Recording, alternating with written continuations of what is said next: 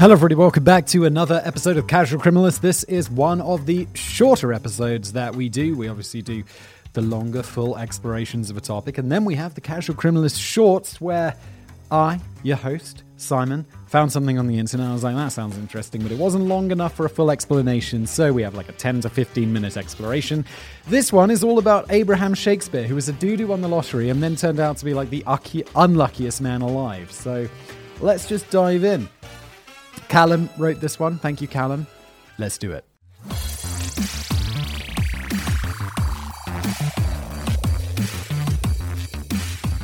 A wise man once said that America looks at Florida the same way the rest of the world looks at America, with a mix of horror and fascination. I've done plenty of videos on a YouTube channel I do called Top Tens, and we do a whole series of Florida Man videos where there's 10 things that Florida Man got up to recently. People love that, and it's absurd. Whenever you hear a particularly weird or wonderful crime story, there's a solid chance it took place somewhere in the Sunshine State. Such is the case with the story of Abraham Shakespeare. So Abraham is himself a Florida man, whose untimely demise was proof that getting rich isn't always everything is cut out to be. Yeah, also, Callum writes, Abraham Shakespeare, no relation. It's like, we knew. We definitely knew. Moving on. The beginning of the story is every working person's dream. In the bizarrely named town of Frostproof on November the 15th, 2006, Mr. Shakespeare and his workmate, Michael Ford, stopped off for a rest before heading onwards to Miami. Shakespeare asked Mr. Ford to grab him a couple of lottery tickets from a convenience store, one of which ended up winning him the statewide jackpot of $30 million, which, I don't know, in the UK, where I grew up, the lottery, it's like, if it's £30 million, that's how much you get, £30 million. But I feel like in America, it's like you get $30 million and it's like, okay, yeah, but you can't have that unless you want it evenly dispersed over your whole life. So you can take like a settlement. Instead of 30 million, you get, 20 or whatever. And then it's like, also, unlike in the UK, I believe it's taxed. So then what? They must take away half, right? It's a lot of money. So you're left with 10 million after winning 30. It's a little bit depressing. Whereas in the UK, lottery winnings, God knows why, are not taxed when they absolutely should be taxed massively. Anyway, just my opinion. Let's move on. It amounted to just around $17 million after tax. Okay, so that's not too bad. And I guess he took the lump sum as well. Maybe there wasn't a punishment for that. Anyway, moving on. But Abraham wasn't complaining. Up until that point in his life, he had been working as a laborer and barely making ends meet. But now, at 40 years old, he was set up for a retirement beyond his wildest dreams. That was, of course, after he dealt with the question of organizing and distributing his newfound pile of wealth among his loved ones. Obviously, I don't think I'll tell anyone if I won the lottery. I'd definitely keep it quiet. Also, I definitely wouldn't want to win the lottery because then any success you ever have in life after that can just be ascribed to your lottery win. It'd be like, oh yeah, Simon just has a podcast that does okay. He had a lot of money to put into it because he won the lottery. Simon just has successful YouTube channels because, he bought ads because he won the lottery. Nothing you ever do is going to be, truly down to your success. It's always going to be ascribed to your lottery win. Anyway. Obviously, his close family, kids, and best friends were in for a happy holiday season, but soon everyone he had ever met was gunning for a slice. That's the thing, when everyone hears you won $30 million, suddenly every little favor that they've ever done for you has a hefty price tag attached. Even total strangers who had seen pictures of the lucky winner in the paper started harassing him for a cut of the winnings.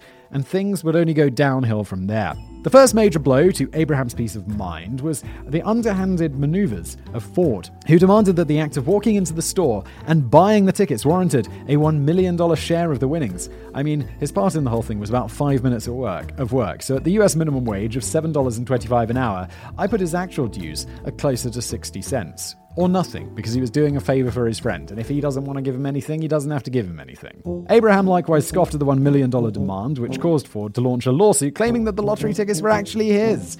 Oh, so it kind of sounds like he wasn't asking. It more sounds like he was attempting to extort Mr. Shakespeare for $1 million, saying like, I will sue you because I bought them unless you give me $1 million. And he didn't, so he did. So he alleged that Abraham stole them. That is underhanded. The story was obviously nonsense, and the $17 million could buy some damn good lawyers to prove it, so the case was thrown out as fast as it was dreamed up, with just 1 hour of jury deliberation. That's another uniquely American thing. They have a jury. You have a jury for civil suits, which is strange to me. For something like that, it's like you've got 12 people sitting there. It's like, No wonder so many people have to do jury duty. But the lasting damage on Shakespeare's faith in humanity was severe, only compounded by the constant hounding and guilt-tripping that he had to deal with daily. To catch a breather from the cold callers, he had moved into a gated community. With all that drama to deal with, he didn't have too much time to enjoy his winnings. So his new house, a car, and a second-hand Rolex watch were his only big purchases in the first few months. But that had dramatically changed by the late 2008 rolled around. By this time, there was only around $1.3 million left in his bank account, and Abraham was in desperate need of some solid advice on what to do next. Dude, you should have definitely got some more solid advice before you spent $15.7 million. Because that's extraordinary. Enter Doris Moore, Dee Dee to her friends. She contacted Shakespeare in 2008, saying that she wanted to write a book about his unlikely story. His unlikely story? It's like people win the lottery all the time and then spend it all.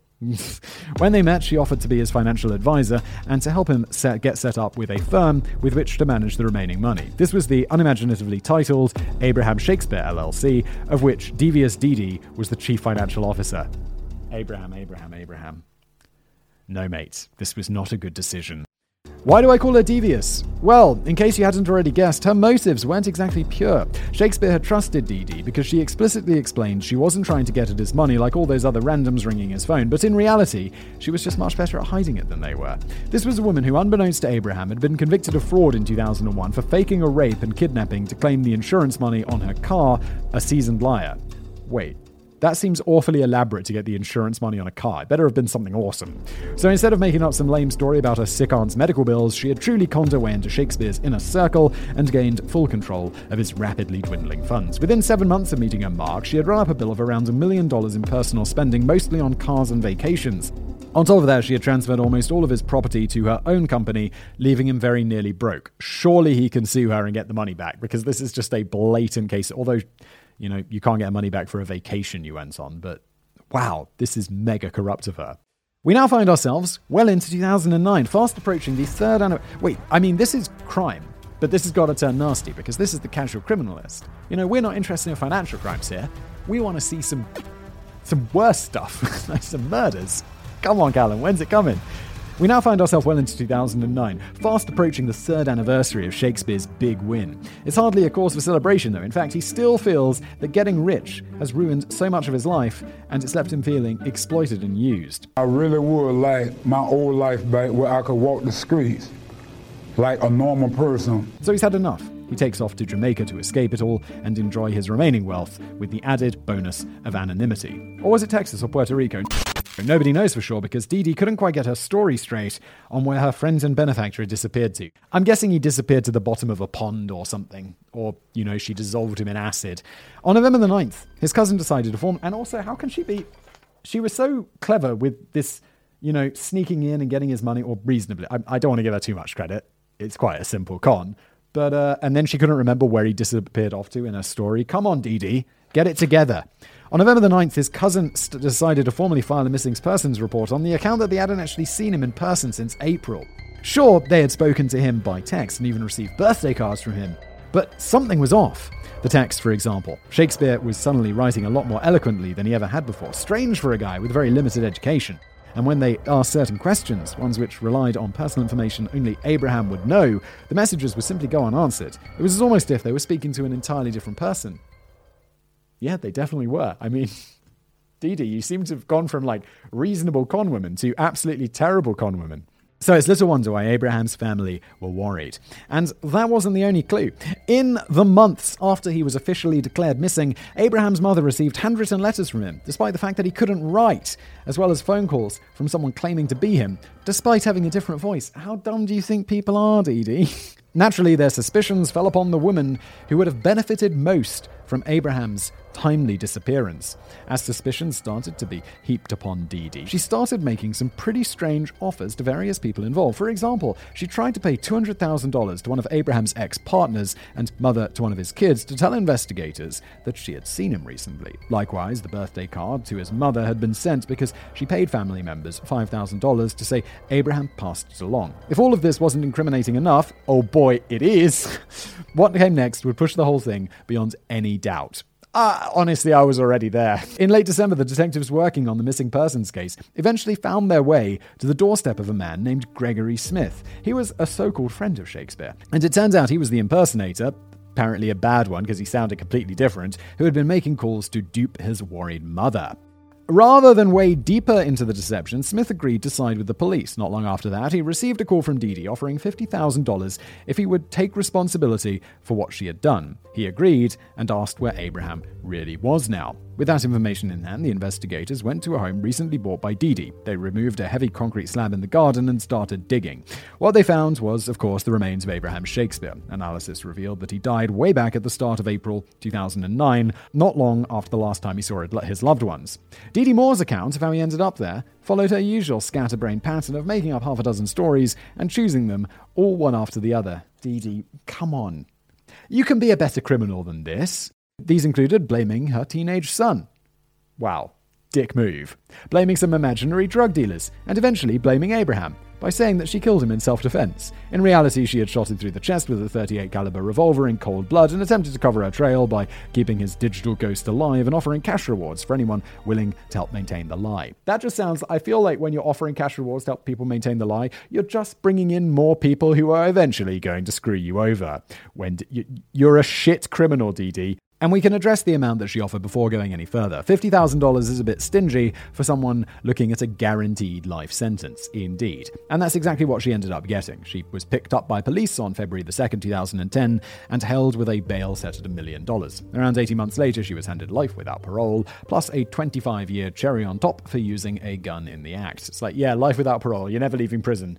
And then after you die, you've got 25 more years. It doesn't make sense, but I guess it sends a message. That sounds like justice served to me.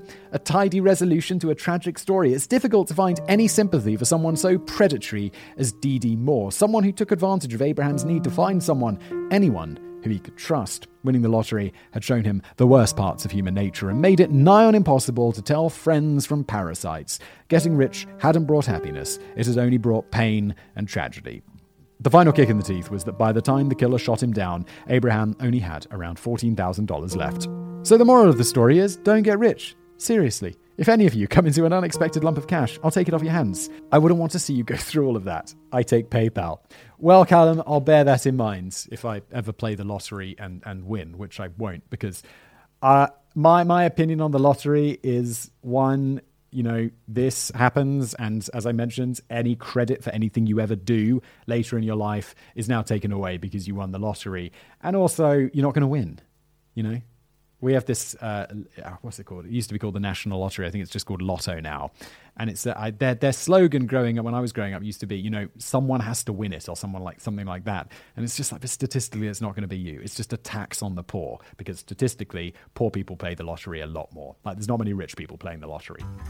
Anyway, don't even get me started on scratch cards. Those are even worse. I used to work in a shop that sold scratch cards.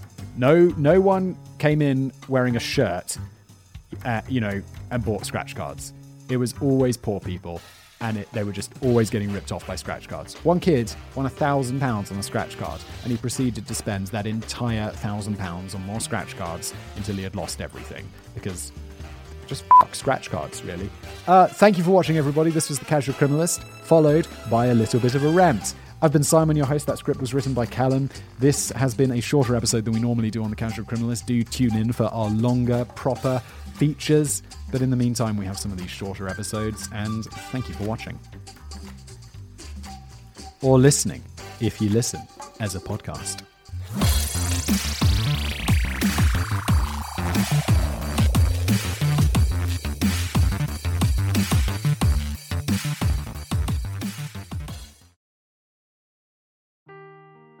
Seeking the truth never gets old. Introducing June's Journey, the free-to-play mobile game that will immerse you in a thrilling murder mystery. Join June Parker as she uncovers hidden objects and clues to solve her sister's death in a beautifully illustrated world set in the Roaring '20s. With new chapters added every week, the excitement never ends. Download June's Journey now on your Android or iOS device, or play on PC through Facebook Games.